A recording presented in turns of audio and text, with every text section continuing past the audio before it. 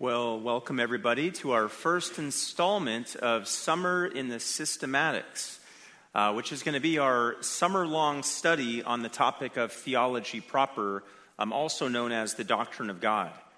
I'm grateful that each of you has carved out some time from your summer evenings, if you're here for the whole study, for this very important topic and this very important study.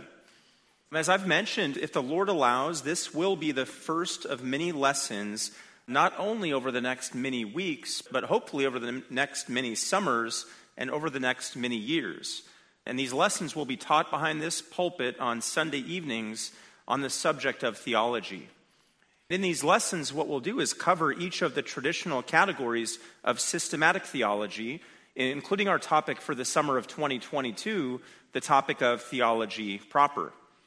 Now, I've already used a few terms, theology, systematic theology, theology proper, which are interconnected but at the same time distinct, which therefore require further defining.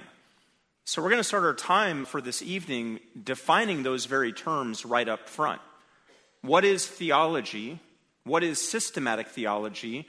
And what is theology proper? Let's start with theology. What is theology? I'm going to try to run slides up here. Forgive me if there are any malfunctions. It's not anybody back there's fault. It's all mine. But I'm going to give it a shot. What is theology? Well, the word theology is a compound Greek word that comes from the two Greek words theos and logos. Theos, you see there, is the Greek word for God, and the meaning of the word logos is word. So you put the two terms together, you have theology, or if you want to say it very woodenly, a word about God. Or as we would put it in the modern vernacular, the study of God, or as some of the older theologians have put it, the science of God. In reality, there are as many definitions out there of theology as there are theologians. So it really is a tough task to pick just one or a couple definitions of theology, but I've tried nonetheless. My favorite definition, as I've scoured all the systematic theologies on my shelves, comes from David Wells. David Wells writes this: theology is the sustained effort to know the character, will, and actions of the triune God as he has disclosed and interpreted these for his people in Scripture, in order that we might know him, learn to think our thoughts after him, live our lives in his world on his terms, and by thought and action project his truth into our own time and culture. I love that. I love that definition. It is clear and concise, yet at the same time it's comprehensive. A comprehensive definition of what truly is a massive undertaking, the study of God. So the simplified definition of theology is just that. It's the study of God. But as Wells's more robust definition brings out here, theology requires effort. You see, he calls it here sustained effort. Theology has a target, meaning the character, will, and actions of God. Theology is distinctly Trinitarian. You know, he says the will and the actions of the triune God. And theology has a source, Scripture, the inspired, God-breathed 66 books in our Bibles. And last, theology has a purpose. He writes, in order that we might know him, learn to think our thoughts after him, live our lives in his world on his terms, and by thought and action project his truth into our own time and culture. My contention this evening is that everyone in this room, if you're a follower of the Lord Jesus Christ, is called to be a theologian. Now, when I say that, you might be tempted to recoil a little bit. Your mind might go in the direction of the academic realm. You're thinking of dusty old books written by dusty old professors in tweed jackets and patches on their elbows who sit in some ivory tower devoting their time to splitting hairs that no one cares about, to writing journal articles that nobody reads, and speaking at conferences that nobody attends. That's not what I mean when I say that each of you, followers of Christ, is called to be a theologian. I'm not saying that every Christian is called to be an academic. I'm not saying that every Christian is called to be a scholastic.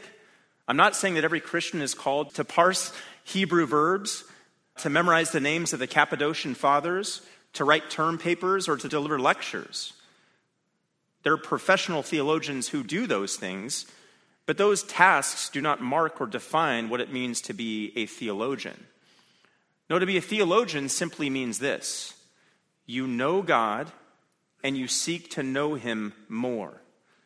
A theologian is somebody who knows God and seeks to know him more. That's it. Now, for sure, knowledge can, 1 Corinthians 8:1, under the wrong circumstances, puff up. But that does not mean that all knowledge of the divine is to be avoided. Think about it. Knowledge of God ultimately is what divides believers and unbelievers. Scripture characterizes unbelievers as those who do not know God or those who lack knowledge of God. Look at 1 Thessalonians 4, verses 3 through 5. For this is the will of God, your sanctification. That is, that you abstain from sexual immorality, that each of you know how to possess his own vessel in sanctification and honor, not in lustful passion, like the Gentiles. We often end the statement there when we read this, who do not know God.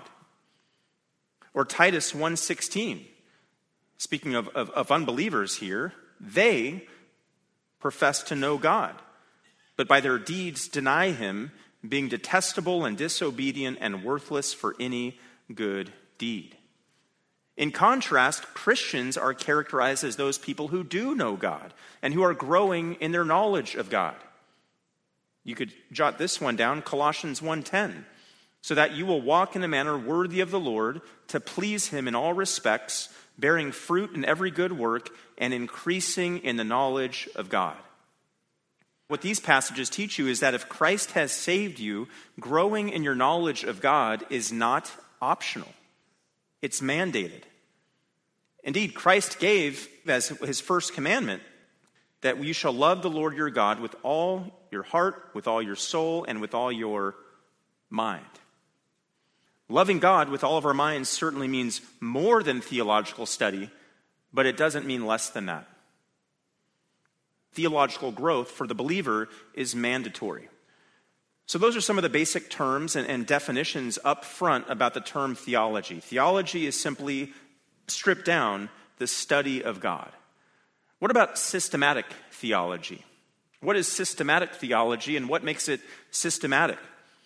Well, systematic theology, what it does is it brings together what Scripture teaches about God related to his intrinsic being and his relation to mankind and his relation to the universe, and classifies or systematizes what the Bible teaches about God in an organized fashion for us to more readily understand.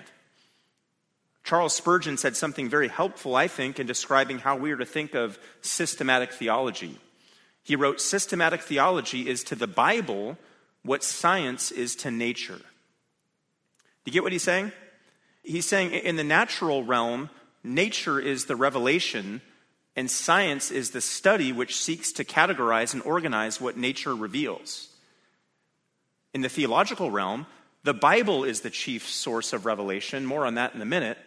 And what systematic theology is the method of classifying what God has revealed about himself in the Bible. So with that, what's a good working definition of systematic theology? How do we define this term, systematic theology? I appreciate how Wayne Grudem has defined the term. He says systematic theology involves collecting and understanding all the relevant passages in the Bible on various topics and then summarizing their teachings clearly so that we know what to believe about each topic. John Frame gets even more to the point when he says systematic theology seeks to apply Scripture by asking what the whole Bible teaches about any subject. By the way, I will cite up here in this study theologians with whom we might disagree on other points. John Frame would be one of them, just so you know. But I would say there are theologians who do really good work on theology proper that come from different camps than ours. Not the traditional dispensational camp that we might find ourselves in. And my challenge to us would be, well, if we want to do better theology proper, better systematic theology as dispensationalists, well, let's do better theology and remain in our lane. But I digress. Our working definition of systematic theology for this study will be what John Frame gives us here, that field of study that seeks to apply Scripture by asking what the whole Bible teaches about any subject. Well, whoever you get your theology from, your systematic theology from, if it's John Frame or Wayne Grudem or Herman Bavinck or Louis Berkhoff or John Calvin or Louis Sperry Chafer, each of them would recognize that there are 10 traditional categories of systematic theology. They might teach them in a different order, according to a different outline of what we'll present up here, but each would recognize these categories of systematic theology. First, there's theology proper, what we're studying this summer, the doctrine of the existence and being of God. Then there's bibliology, and this is, by the way, the order I plan to go in over the next 10 years, Lord willing. Bibliology, the doctrine of the inspiration, inerrancy, authority, and canonicity of the Bible. Christology would be number 3, the doctrine of the person and work of the Lord Jesus Christ. Pneumatology, the doctrine of the person and work of the Holy Spirit. Anthropology, the doctrine of man. Hamartiology, the doctrine of sin. Soteriology, the doctrine of salvation. Angelology, the doctrine of angels, holy and fallen, and Satan. Ecclesiology, the doctrine of the church, universal and local. And eschatology, the doctrine of last things, or end times. Does that mean that we're not going to talk about theology except when we get into these categories each of these summers? No. I hope you'll see through the preaching that happens on Sunday morning and Sunday evening, we're going to hit theological topics all the time. We're forced to do that as we reckon with what the Bible teaches. But in terms of systematically teaching, that's going to happen in these classes, these modules, over the next many years, Lord willing. But in the remainder of this lesson, and in each of the remaining lessons this summer, we're going to be covering that first topic I listed there, theology proper, the doctrine of God. And then in subsequent lessons, we'll get through all the other categories, unless the Lord returns first and gets us and takes us home before then. All that to say, I recognize, I think as you do, that we have a long voyage ahead. But I do pray that it's going to be a fruitful and God-glorifying voyage as we get deeper into the things of God, as we see how He's revealed Himself in these ways in His Word. So we've defined theology, we've defined systematic theology. Now we want to look at what is theology proper, our category, our topic for this summer. Theology proper is the doctrine of the existence and being of God.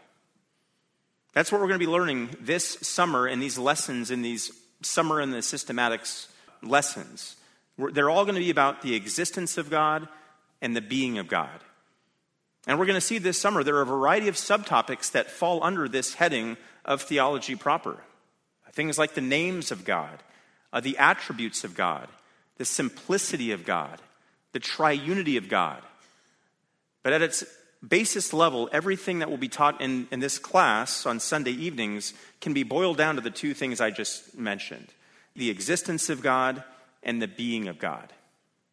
Now, as we move past these initial definitions and terms, and as we move into the substance of our study for this evening, I want to be fair, and I want to lay all my cards on the table for you.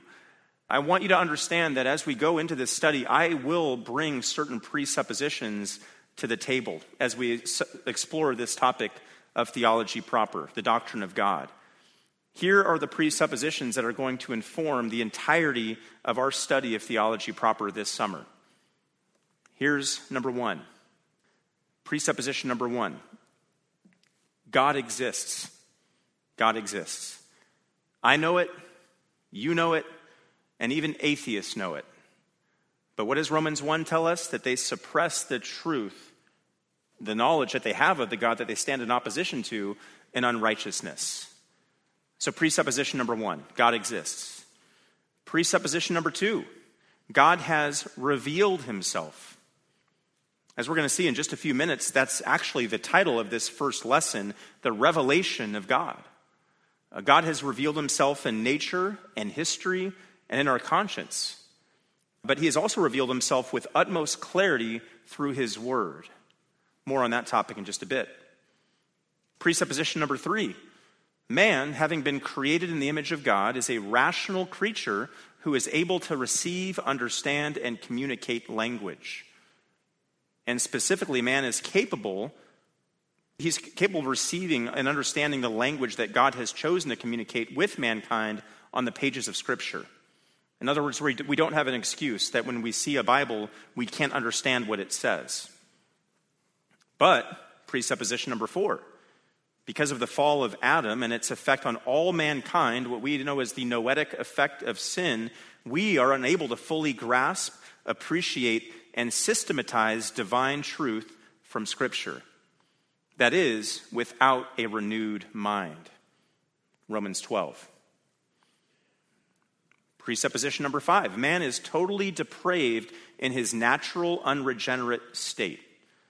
He not only has a fallen mind, but he has a spiritually dead heart, and he's unable to formulate a comprehensively accurate view of God when dead in his sin. Presupposition number 6, true theological understanding can only arise from a person who has a renewed mind, which is the product of a renewed heart. So these are the presuppositions that undergird this material. And these presuppositions are held unapologetically by yours truly because, number 1, each of these is biblically supportable. And number 2, the reality is everybody has presuppositions, even the unbeliever. Mine just happen to be right. So, the revelation of God is the title for tonight's lesson, the revelation of God. Now, when we say the revelation of God, we're referring quite simply to the fact that God has revealed himself. God has not kept us enshrouded in darkness concerning his existence, his character, or his works. No, sort of like we went through this morning in Revelation 1, God is a communicative God. He's a revelatory God. He has revealed himself. The word revelation, as we saw this morning, literally means to uncover or to unveil. As one commentator has noted, the idea of revelation involves removing a cover from something that is concealed. It carries with it the idea of pulling back a lid or pulling back a curtain in order to reveal what's behind or underneath. When we study theology, and specifically theology proper, we are studying what God has revealed about himself. We are unveiling truth that God has revealed about himself, which man would otherwise have no way of knowing. Think about this. Had God not revealed himself, and he surely had the ability to do so had he so chosen, we'd all be fumbling in darkness. Because man cannot know God in and of himself in his spiritually dead condition. Louis Berkhoff said it that way. He said, man could not possibly have any knowledge of God if God had not made himself known. Left to himself, he never would have discovered God. Rather, man can only know what God reveals to him. And God, as an extension of his character, as an extension of his love for his creation, as an extension of his love for the men and the women he has created in his image, has in fact revealed himself. And over the centuries, theologians who by definition like to categorize things have traditionally categorized these two areas in which God reveals himself, these two categories of the way that God reveals himself, and they call them general revelation and special or specific revelation. We're going to look at those terms next, and as we continue on with our study, we'll first look at general revelation. What is general revelation? General revelation refers to the ways in which God has revealed aspects of his person, nature, and character to all of humanity, so that they will, in turn, have an awareness of his existence and being. And why is this means of revelation called general revelation? Well, there are really two reasons. Number one is it's more general in its content, and number two, it's been revealed more generally to a wider audience, to the entire world. And what does general revelation consist of? How does God reveal himself in a general way? Well, there are three categories of general revelation that we need to go through tonight. And as I list these out, I want you to note that these categories are not man-made. They're actually supported and revealed in Scripture. The first category of general revelation is this: nature, or you could say creation, God's creation. Scripture testifies repeatedly to the fact that God has revealed himself in nature. Psalm 19, verses 1 and 2. The heavens are declaring the glory of God, and their expanse is declaring the work of his hands. For any of you who have ever marveled at the design of a cloud or the uniqueness of a snowflake or the beauty of the rhythms of every day from sunrise to sunset, you know exactly what is being said there in Psalm 19. That psalm is not saying that these natural wonders are the product of some random collision of molecules billions of years ago. No, what they're saying is that each and every beautiful thing or event that we witness in creation has been intricately and intimately etched by the divine finger of God. Or consider Isaiah 40, verse 12. Who has measured the waters in the hollow of his hand and marked off the heavens by the span and calculated the dust of the earth by the measure and weighed the mountains in a balance and the hills in a pair of scales? It's the same thing. The majesty of the natural world, whether it be the sheer volume, as Isaiah 40 here says, of all the dust of the earth, or the ragged beauty of mountains and hills, or the stunning resplendence of the stars above, they don't testify to some evolutionary event. They don't testify to some series of evolutionary processes that are reported in modern secular science textbooks. To the contrary, each of these testifies to what Isaiah 40, verse 26 says. They testify to the greatness of his might, to the strength of his power. His, of course, being God's. Or consider Acts chapter 14, verses 15 through 17, where it says, Men, why are you doing these things? We are also men of the same nature as you and preach the gospel to you, that you should turn from these vain things to a living God who made the heaven and the earth and the sea and all that is in them. In the generations gone by, he permitted all the nations to go their own ways, and yet he did not leave himself without a witness, in that he did good and gave you rains from heaven and fruitful seasons, satisfying your hearts with food and gladness. Did you catch it?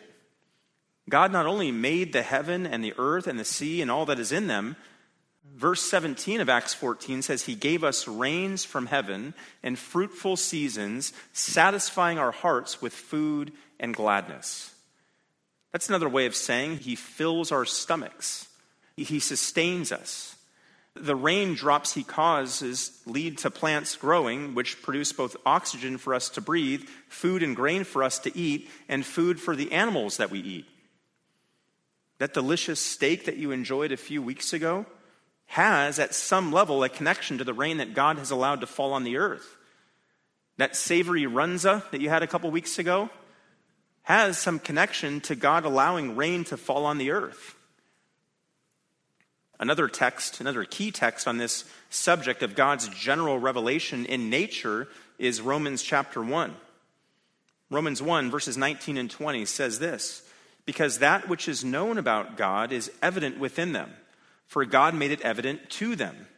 For since the creation of the world, his invisible attributes, his eternal power and divine nature have been clearly seen, being understood through what has been made, so that they are without excuse. This passage, Romans 1, is so important. Did you catch what it said? It says not only has God revealed himself through nature, not only is nature a witness of God's existence and his power and his limitless ingenuity, but nature renders us without excuse for denying that God is and denying who God is. And did you see the logical progression of these verses? Look what it says. That which is known about God is evident within them, for God made it evident to them. In other words, they've seen the evidence. It's right there in front of them. Their eyeballs have beheld it. Their ears have heard it. Their tongues have tasted it. And he goes on and says, for since the creation of the world, his invisible attributes, his eternal power and divine nature have been clearly seen. God hasn't left light fingerprints all over his creation. No, he's left deep and obvious imprints on the world. They are, it says, clearly seen. Just think of the irony of this statement, in this statement. The human eye, with all of its intricacy and its power and its built-in processing speed, is right at the top of the list of the evidence not only of God's existence, but his incredible creative power, and yet having been blessed with such an amazing instrument, their eyeballs, by God, those who languish in unbelief are failing to see the obvious that their eyes were designed to actually see. They fail to see that their eyes were designed by an all-wise, all-powerful, all-holy God who they reject and stand in opposition to. So there's one aspect of general revelation, creation. Next would be, category 2 would be providential control or history. The testimony of Scripture is clear that God reveals himself through the ordering and sequence of events in history and in our lives. These verses are familiar, I'm sure. Proverbs 21:1, the king's heart is like channels of water in the hand of the Lord. He turns it wherever he wishes. Or Psalm 75, verse 7, God puts down one and exalts another. We see this in the life of Ruth, the Moabite widow who, through a series of events laid out in the book that bears her name, ended up not only gleaning in the fields of the Israelite Boaz, but she ends up marrying him, has a son named Obed with him, and Obed becomes the grandfather of King David, through whom the Messiah, Jesus Christ, would come. We see this in the life of Esther, the beautiful Jewish teenage girl who was living in captivity in Persia, who we see in the sequence of events laid out in the book that bears her name, ends up with the assistance of her relative Mordecai, thwarting the plans of an evil man named Haman to extinguish the Israelites, and is spared. God is never mentioned famously in the book of Esther, but do you know who is clearly and prominently working through the events delineated in the book of Esther? God. Last, we see this in the life of Paul, who testified boldly to how God has revealed himself in history. In that famous interaction that he has with the Athenian philosophers at the Areopagus, Mars Hill, in Acts 17, Paul says this, and he made from one man every nation of mankind to live on all the face of the earth, having determined their appointed times and the boundaries of their habitation, that they would seek God, if perhaps they might grope for him and find him, though he is not far from each one of us. And of course, we know this experientially, do we not? How many times have you looked back on your life with 20/20 clarity as you look back on the hand of God, how God sovereignly and providentially worked in bringing you through whatever he brought you through to allow his perfect plans to come to pass? Whether it's through the joys of life or through the difficulties associated with trials, every one of us could testify to how, through the hidden hand of God's providence, he's revealed himself through our personal testimonies and circumstances. The testimony of Scripture is clear. Just as God reveals himself through nature, through his creation, he reveals himself through history and through various providential encounters and circumstances of various kinds, whether global in nature or personal in nature. There's a third way that God reveals himself, though, generally, which is through the human conscience. We would all have to acknowledge that we have been wired with a conscience. Deep within us, there is an inherent knowledge of the existence of right and wrong. It marks the feeling you get deep down when you know you've told a lie. It's the reason any one of us would even consider, even if unregenerate, to go out of our way to jump into harm's way to spare someone who might otherwise get hurt. It's the reason David, after his sin with Bathsheba, said that the weight of his sin was crushing him. It's the weight that Judas felt when he betrayed our Lord. In each case, it's the conscience. The conscience also reveals itself through the deep-seated recognition we each have of what is just and what is unjust, and when some form of justice needs to be meted out. It's the feeling of revulsion we all get when horrific crimes are committed against children. It's the feeling of offense that we feel when somebody steals our wallet. It's the feeling of injustice an employer feels when he learns that his employee has been altering their time cards. The conscience is one of the ways that God reveals himself to his creatures, to each one of us. That's what Romans 2:14 and 15 says. It says, for when the Gentiles who do not have the law do instinctively the things of the law, these, not having the law, are a law to themselves, in that they show the work of the law written in their hearts, their conscience bearing witness, and their thoughts alternatively accusing or else defending them. See, there's no such thing as an atheist. Atheists are mythical. Atheists aren't real. How can I say that? Well, I can point to passages like Romans 2, 14 and 15, which point to the reality that the law of God has been impressed on the hearts of all men, which suggests the existence of a divine lawgiver that has impressed his law on the hearts of everybody. We see that picked up in other passages as well, such as Ecclesiastes 3:11, which says that God has set eternity in our heart. Or Psalm 14:1 says, the fool says in his heart that there is no God. What these passages teach us is that everybody at some deep down level acknowledges and believes in the existence of God.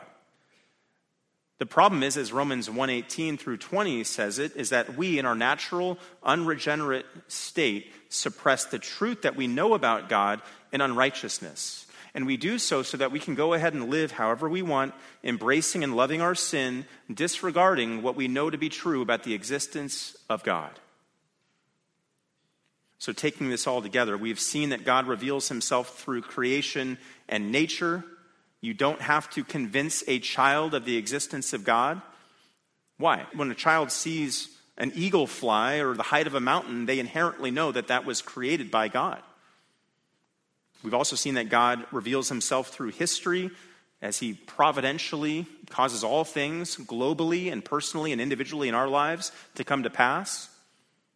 And last, we've seen that God has revealed himself through our conscience, through our innate perception of his existence, our own sense of right and wrong, our innate sense of having fallen short of his holy and righteous standards. Now, an important and often asked question to address is this. I put these on this slide. Can a person be made right with God through God's general revelation? Or put another way, can a person's sin debt be canceled based on God's revelation of himself through nature, history, and conscience? And the answer, as I've already given you here, is no. While God does give us a great amount of knowledge about himself through his general revelation, and while his general revelation, as the book of Romans 1:20 says, leaves everybody without excuse for failing to acknowledge God, their creator, general revelation is not the way that God has provided for us as fallen, depraved human beings to be reconciled to this same holy creator. To the contrary, God has revealed his appointed path to reconciliation and redemption and salvation through another means, namely special revelation. I appreciate what John MacArthur and Richard Mayhew have said about general revelation and its limitations and what it ultimately points to, meaning special revelation. They say here, general revelation points to a higher power, while special revelation personally introduces the higher power as the triune God of Scripture who created the world and all that is in it, and who provided the only Redeemer in the Lord Jesus Christ. With that, let's jump into our topic of special revelation. We've covered general revelation. What is special revelation? Special revelation is God's disclosure of himself in more detailed, specific, and personal manners, i.e., compared to how he reveals himself through general revelation. There are various ways that God has provided special revelation of himself over the course of history. These include direct acts, dreams, the incarnation of Jesus Christ, and last but not least, through Scripture. We're going to go through these now. Let's start with special revelation category number 1, direct acts. One form of God's special revelation would be his direct acts. And what do I mean by that? This would include God speaking audibly to various people in various places in history. For instance, God spoke with Adam in the garden, spoke with Moses in the wilderness at Sinai. There are many other examples in the Old Testament, of course. And this continued on to the New Testament era before the canon of Scripture was closed. For instance, we see 3 different instances in the Gospels of God audibly confirming Jesus as being his son. We also see God performing various types of miracles. It's not just audible speech, but it's miraculous acts through the ministries of men like Elisha and Elijah, raising people to life, causing axe heads to float, multiplying oil, calling fire down on an altar to defeat prophets, cleansing lepers. The list goes on and on and on. Each of those miraculous acts would be another form of direct revelation. And a last means of direct acts or direct revelation would be things like the casting of lots or the Urim and the Thummim, divine dice that we see in Exodus 28. The point here is that there was a period in time during redemptive history where God revealed himself more directly through speech and certain miraculous acts. We also see God uniquely and specially revealing himself through dreams and visions. He revealed himself in a dream to the pagan ruler Abimelech in Genesis 20, to Joseph, of course, in a dream in Genesis 37, to Moses at the burning bush in a vision in Exodus 3, and he gave visions to the various Old Testament prophets like Isaiah, Ezekiel, and of course he revealed himself in the person of the ascended and glorified Son of God, Jesus Christ, to the Apostle John, as we saw this morning on the Isle of Patmos. And note that none of these were mere phantasmic appearances. These weren't dreams and visions that were given by God to men to give them a funny or a great story to tell. No, to the contrary, in each of these instances of dreams and visions, God was revealing something about himself specially and specifically about his person, his character, his will, and his aims. Here's a third category of special revelation, the incarnation of Christ. And God has also uniquely revealed himself through the incarnation of his Son, the Lord Jesus Christ. That's exactly what Hebrews 1 and 2 says. God, after he spoke long ago to the fathers and the prophets in many portions and in many ways, that's referring to the direct revelation and dreams and visions that he gave during the Old Testament times. It goes on to say, in these last days has spoken to us in his Son, whom he appointed heir of all things, through whom also he made the world. We can fairly say that the incarnation of Jesus Christ and his earthly ministry was the pinnacle of God's special revelation. Through the act of his incarnation, the second person of the Trinity took on human flesh, added a human nature, and dwelt among humankind. John 1:14, and the Word became flesh and dwelt among us, and we saw his glory.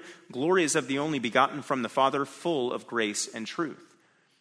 That's highly significant because John 4:24 says that God is spirit, meaning he is incorporeal. He does not have a body.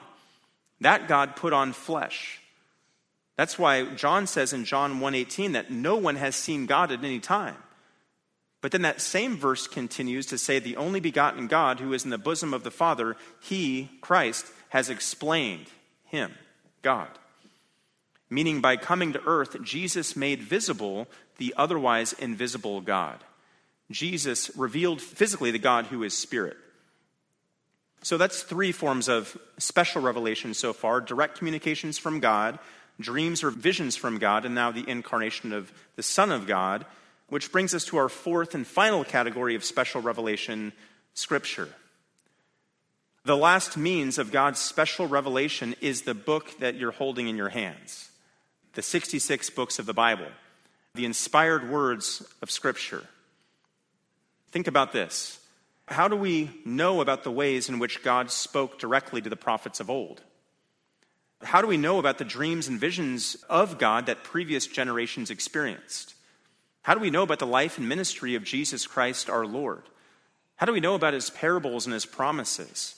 How do we know about his death and burial and resurrection and ascension? How do we know he is coming back? It's all revealed to us on the pages of Scripture. The incarnation did not occur during our lifetime, and so we are, in a very real sense, dependent on the transmission of some sort of record, and specifically a written record of the Lord's life and ministry. And why a written record? Because oral tradition simply would not have worked for such a purpose. And why? Well, think of the game of telephone. How many of you here know what you had for breakfast last Tuesday? How many of us could rely upon a purely oral account of what the Lord came to accomplish on our behalf 2,000 years ago? The answer is we couldn't. And that's where Scripture comes in. Scripture originates with God. 2 Timothy 3:16, all Scripture is breathed out by God, and thus it can rightly be called the Word of God, as 1 Thessalonians 2:13 refers to it. And Scripture has been sent out to accomplish God's purposes and will, in fact, do so. as Isaiah 55:11 says. And that includes revealing the life and the ministry of the Son of God and the truth that eternal life is found only in his name. John 5:39, you search the scriptures because you think that in them you have eternal life. It is these that testify about me. So to bring it back to the main point of tonight's lesson, God is a revelatory God and a revealing God and a God who has revealed himself. And he has done so in two basic ways, through means of general revelation, nature, creation, history, providence, the human conscience. And he's done so through specific or special revelation, direct acts, dreams, visions, the incarnation of Jesus Christ, and Scripture. As we close, what are some of the key differences to go home with between general revelation and special revelation? Well, there are a few worth noting, which I highlight here. General revelation is temporal, while special revelation is eternal. Isaiah 40, verse 8, the grass withers, the flower fades, but the word of God endures forever. Matthew 24:35, heaven and earth will pass away, the Lord says, but my words will never pass away. Here's another one. General revelation is affected by the curse of sin, while special revelation is perfect. Creation is cursed. It groans. Genesis 3:3. Romans 8:20 through 23. But by contrast, special revelation, and specifically Scripture, is perfect, inerrant, infallible, and indestructible. Here's another one. General revelation cannot bring about salvation. We talked about this earlier, while special revelation, specifically Scripture, can. General revelation can only get a person so far. It is a revelation of God by which people can come to a greater knowledge of God, but ultimately all it does in and of itself is condemn, as it leaves sinful human beings like you and me without a reason to reject God. It leaves us dead in our sin and under judgment, facing God's deserved and divine wrath. Special revelation, by contrast, and specifically special revelation given to us in God's Word, brings about knowledge of Jesus Christ and the realization that salvation only comes through faith in Him. Romans 10:17, faith comes through hearing, and hearing by the word of Christ. Only Scripture, the chief form of special revelation in our day, provides us with those truths. Praise God. Praise God for providing us with these truths. Praise God for revealing these truths about Him through His Son. Praise God for revealing these truths about Him through His Word. Praise God for being a God who has uncovered or revealed so much about Himself, His plans, His purposes, His ways, and the only way that a sinner like you or I could be reconciled to Him through the gospel of Jesus Christ. Psalm 145:3, great is the Lord, and highly to be praised, and His greatness is unsearchable. Let's pray. God, you are great, and your greatness is unsearchable, and we give you thanks and praise this evening for the ways in which you have chosen to reveal aspects of yourself, aspects of your character and your nature, your glory, your purposes, your plans, to fallen, sinful human beings like us. We thank you that you have showcased who you are in creation and nature and history and providence. And we are grateful that you have seen fit to go further, to reveal to us specially the love that has been offered to us through the cross of Jesus Christ. That's revealed ultimately on the pages of Scripture. We wouldn't know these truths about Christ and His glory and His incarnation and His humiliation and His crucifixion and His resurrection and His ascension if we had not seen them in the pages of your word. So we simply praise you for being a God who reveals truth specifically and perfectly in your word, and that we can know that we know you through the cross of Christ. Thank you for everybody here for taking the time to study these deeper topics. I pray the remainder of our study would be profitable, edifying, and would bring you much glory. In Jesus' name, amen.